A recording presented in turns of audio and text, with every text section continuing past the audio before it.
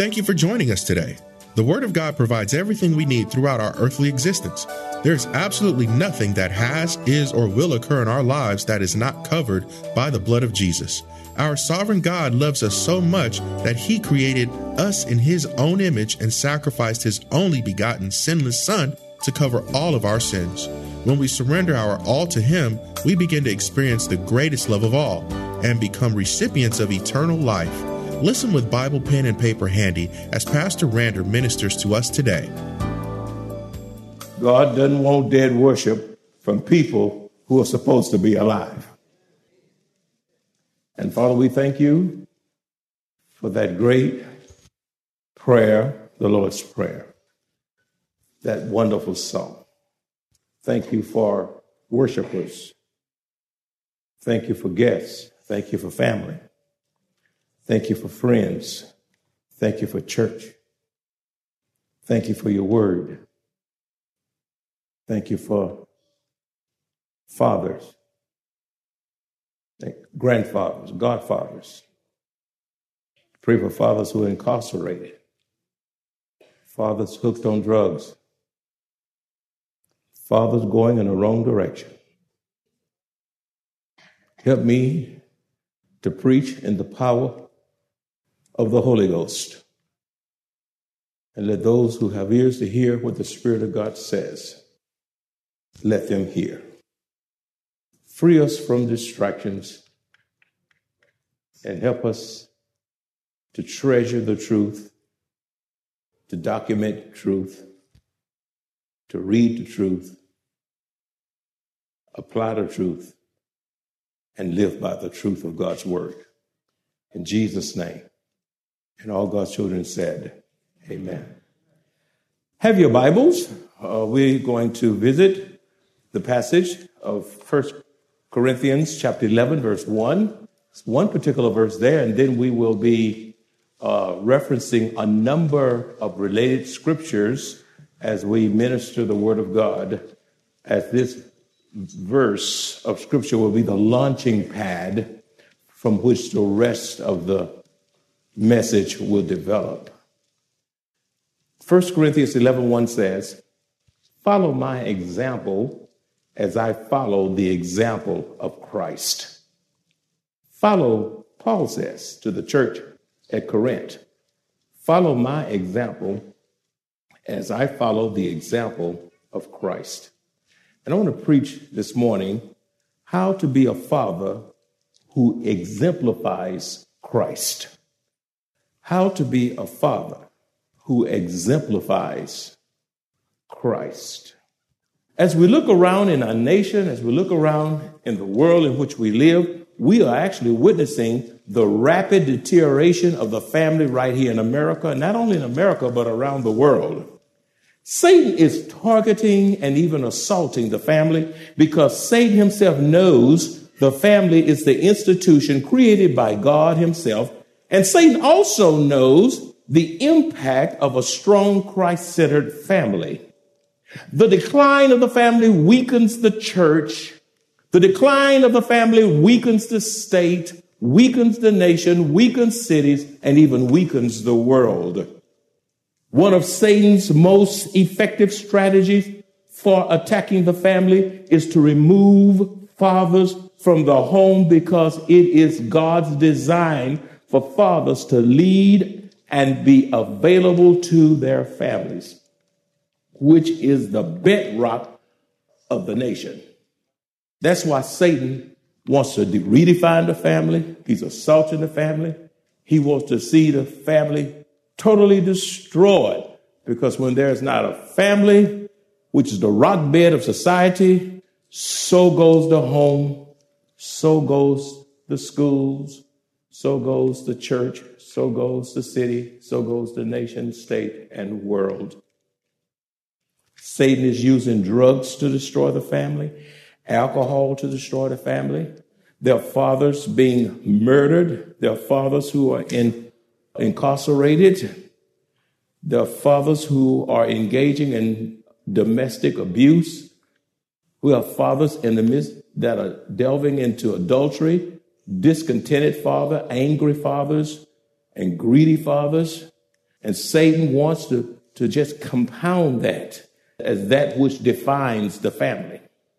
In this particular passage, Paul has such confidence and faithfulness to Christ until he says, follow my example as I follow the example of Christ. Now, for him to say that, he has to be living right. For Paul to say, follow me as I follow Christ, he has to have a personal relationship with the Lord and have a strong faith. He can't say, follow me and then be living like the devil. He was an example to be followed. What are the characteristics of a father who exemplifies Christ? What are the characteristics of a father who exemplifies Christ? First of all, a Christian father is an exemplary father because he has a personal relationship with Jesus Christ.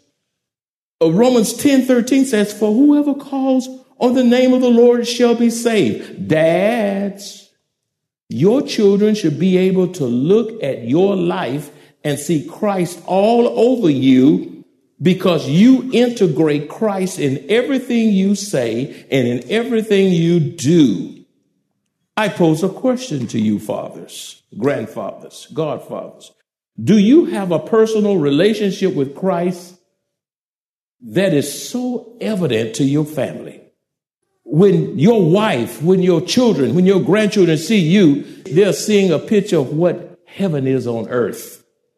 They're seeing you being the example of God who is serving the true and living invisible God. Are you a saved daddy in order to integrate Christ into every aspect of your life? And there are others of you're single and you're praying for a wife. Let me tell you something. If you want a godly wife, you need to be praying now, and then you ought to be living up to God's expectation according to his word, the criteria as to what it means to be a godly man who will eventually be a godly husband.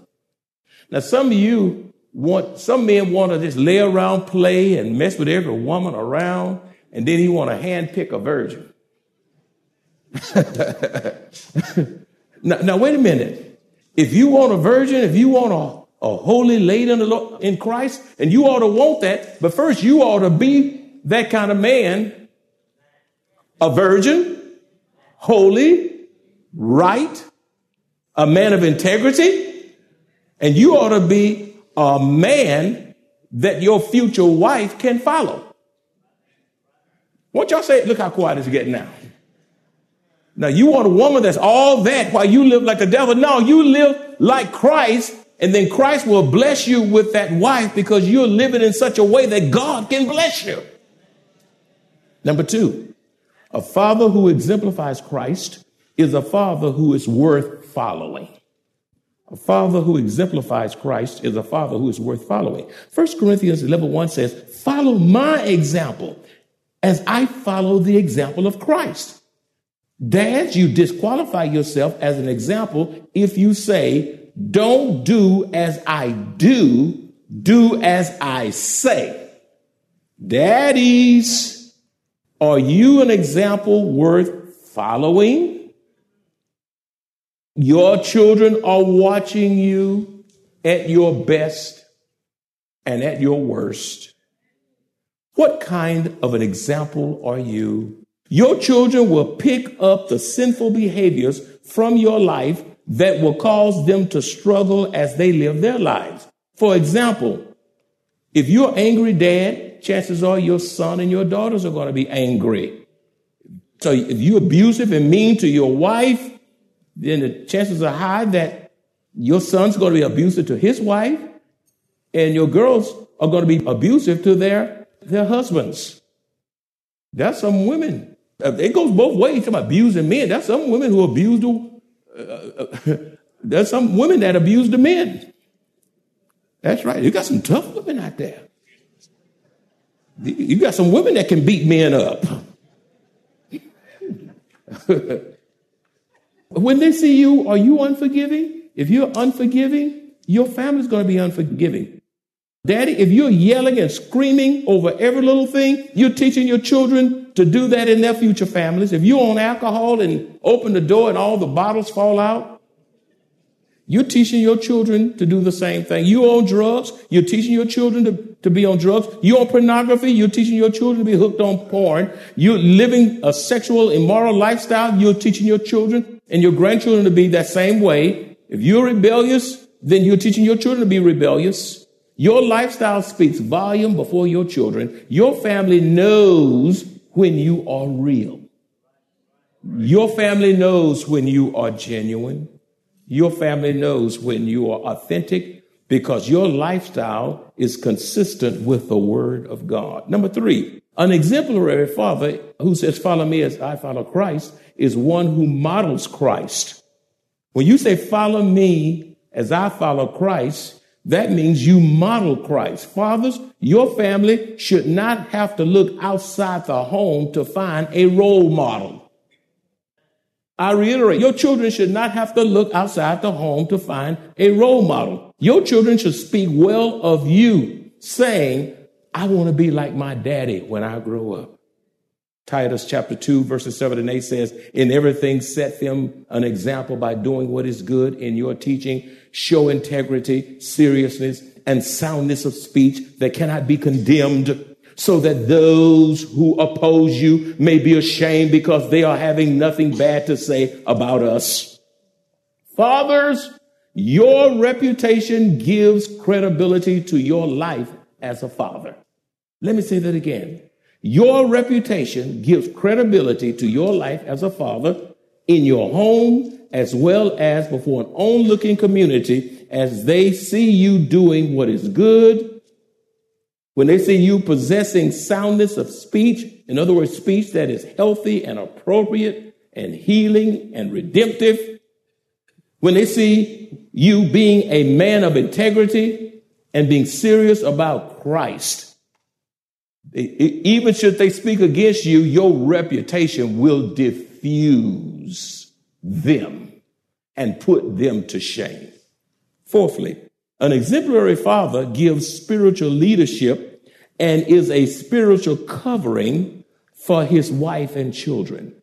An exemplary father gives spiritual leadership and is a spiritual covering for his wife and children. In Deuteronomy chapter 6, verses 6 and 9, it says, and these words which I command you today shall be in your heart. You shall teach them diligently to your children. You are to teach. Teach your children in the morning. Teach them at noon. Teach them at lunch. Teach them when they're in the car and can't get out. Teach them when they're strapped in the seatbelt. And shall talk of them when you sit in your house, when you walk by the way, when you lie down, and when you rise up. You shall bind them as a sign on your hand, and they shall be as frontlets between your eyes. You shall write them on the doorposts of your house and on your gates. In other words, your children shall grow up in your house and not miss God. If your children can grow up in your house and miss God, then there's a great disconnect somewhere. And I'm afraid that you can go to some houses and you see all kind of strange stuff on the walls. You don't see one word of scripture on the wall. You don't see nothing that refers to Christianity on the wall. It looks like a pagan house. When people walk into, people come in our home, especially people come and do repairs and stuff, and they walk in, they start looking at all these crosses on the wall. I think if they tried to steal, they couldn't because that Jesus on that cross. Look over, they see over here, they see a scripture, and then they look over here and they see a scripture, and then I will have one person come, I won't call names and stuff. He walked in there because he was coming in for just a little bit. And he said, he stopped all of a sudden. He just got in the middle of the family room. And he says, you know something? It is something serene and tranquil about being in this house. I sense peace here and serenity. What a testimony when an outsider can come into your house and say, this is a peaceful home.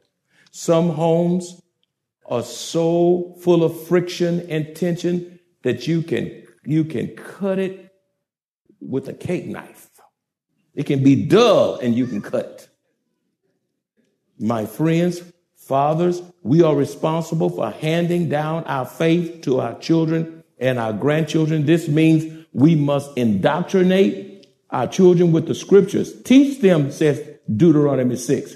We have to teach. You know why? Because this secular system, they want to re-educate your children. They got a plan for your children. If you don't have a kingdom agenda, they got a devil's agenda, and they want to turn your child upside down, change the pronouns where your child won't know whether he's a he or she. Everything is neutral gender. They want to teach transgenderism before they can count, tell time, or tie a shoe. Critical race theory and all of this stuff, and can't multiply. You have to indoctrinate. You have to pray over our wives, our children, and take advantage of teachable moments using illustrations through the activities of life. We must teach them how to think. This is a no-thinking generation, a no-thinking culture. You have to teach them what it means to be spiritual in a confused world. You have to teach them how men, you are responsible for teaching your boys how to be men, These women can't teach the man how to be men. That's why these other men, if you're a single parent or a woman, you need a man who's a mentor that can come alongside and help you. Because I tell you what, from Washington on down, they are doing it. They are strutting down Broadway. If they can't get you, they're going to wait you out. The devil, the devil's an old devil, The scripture says he's the serpent of old. He's an old devil. And I'm getting old. And Satan will wait me. I can't wait that Draper die. He's in my way. Then he want to put a big, fat, liberal preacher here that preach lies and deception. And you better not let a no good preacher stand behind this pulpit. I'll tear him in my grave. I preach too hard and too long for you to let anybody come here and not preach the truth. Why don't you say amen? The whole truth and nothing but the truth. So help me God. Hallelujah to the Lamb of God. You have to teach your boys and girls how to be courageous, how to be self-disciplined. Teach them how to get up and not lay around all day. You're going to be successful. The first thing you need to learn how to do is get up. Get up. Get up. Don't hit nothing that calls you to 5 more minutes. You don't need 5 more minutes. Get up now. Get up now. Get out to bed. Brush your teeth. Comb your hair if you got some. And don't scare folk. You're all kinky over the head. Got a grill over here talking about hire me. You make folk run. Don't you know this is a competitive world? You got to look like you want that job. You have to be able to articulate, look folk in the eye and let them know you're worth hiring. You can't scare folk. Talking about I want to work. They say work where? You scare all my customers away. Teach your children how to be self-disciplined and how to manage their time and money wisely. Fathers, you influence your family by setting aside time to have meaningful conversations. Now, some of you don't know how to talk to your children. My children were at the house just a few weeks ago, and they had breakfast, and my wife and I, we fixed a huge breakfast. Those boys can eat. I mean, they eat everything up in the house. They ate well. And then they're finna get us. I said, oh, where y'all going? I'll sit right here. We just getting started. And they sat there for about an hour and a half, and we talked about everything under the sun. Laughed and had a good time because I wanted to challenge their thinking. I wanted to redeem the time. I wanted to affect their souls for righteousness. And I know the world is going to come after them, and I want to use all of my influence, all of God that's in me to reinforce the teaching of their mama and daddy. You say, when I get my kids around the table, I don't know what to say. I don't know what to say. Write this down now, because I don't want that excuse. Don't tell me now. Don't you leave this church telling me you don't know what to say to your children. The devil knows what to say. Why you don't know what to say? The devil knows what to say. Let me give you some things you ought to be saying around that table, in that car, in the living room, at the bed. You ought to have meaning family Bible devotions. family Bible devotions. And listen, don't preach long sermons, a whole hour every day. You're going to wear those kids out and they say, oh, here daddy come again, a whole hour. You're going to, oh, daddy, I'm choking on God. No, we went through My Utmost for His Highest, Oswald Chambers. And we went through that book. My kids know that book. And it was just a one-pager. It was short to the point, and we applied life to it. You know what you can talk about? Share your personal testimony about salvation. Talk about your salvation experience. Review your genealogy with your children. Your child might be marrying his cousin because you don't talk about genealogy. They don't know their family. Take them to family reunions so they can learn who Cousin Sally and Cousin Joe and Aunt Hattie is. Talk about family genealogy, your family history. Talk about your own childhood. They're interested about your childhood when you was a boy and when mom was a little girl. You know what you need to talk about? I'm giving you a thing. Talk about your personal challenges. Don't act like you've always had it together. Talk about your personal challenges. You know what? If you want your children to pursue education, talk about your education. My mother, bless her heart, she's with the Lord. I was so proud of my mom. She raised 6 children and all of that. And she was determined to go to school. And in her 50s, she got her GED. And I was so proud of her. She got her. I said, go for it, mama. And mama got it. And she was so proud and we supported her. It's never too late to go to school. Stop telling yourself it's too old. When you get in a rocking chair and do nothing, that's when you gonna die. God didn't make you to be inactive. Talk about education. Greg, what do you want to be? Now, how are you going to be that? Do you know what it takes to get to that level? How do you matriculate to be what you are dreaming about? Talk about life decisions. Talk about your bad decision, great decision. Talk about life decisions. I'm going to get personal now. Talk about some of your failures. Let them know that you did make a C. Some of y'all made a D. And some of y'all made an F. Some of y'all flunked a year. And you act like you might have picked up steam later, but you weren't all that all the way through. Now, some of you were. Some of y'all were. Hey, Dean's List. You came out the womb of Dean's List, a Rhodes Scholar. Okay, I'm not talking about you. You're the exception. And you know what? And for some people say, I don't have a degree, and I don't have education. I can't talk about that. Well, you know what? You got a greater testimony. You have a greater testimony. You say, you know what? Without a degree, and I didn't go to a university, and I didn't do this, but you know what? I applied myself, I disciplined myself, and I got on at this job, and I worked my way up, and God had the favor God upon my life, and God moved me up the ranks because I live holy, and folk that tried to stop me couldn't stop me. Matter of fact, when they tried to stop me, they end up blessing me. Anybody? Do I have any witnesses here? Do I have anybody here who was successful without a degree because you knew how to apply yourself? And you got some fellow, you know, well, I got to go to Harvard to be successful. No, you don't. No offense against Harvard. You can go to my school, TSU, and get a great education.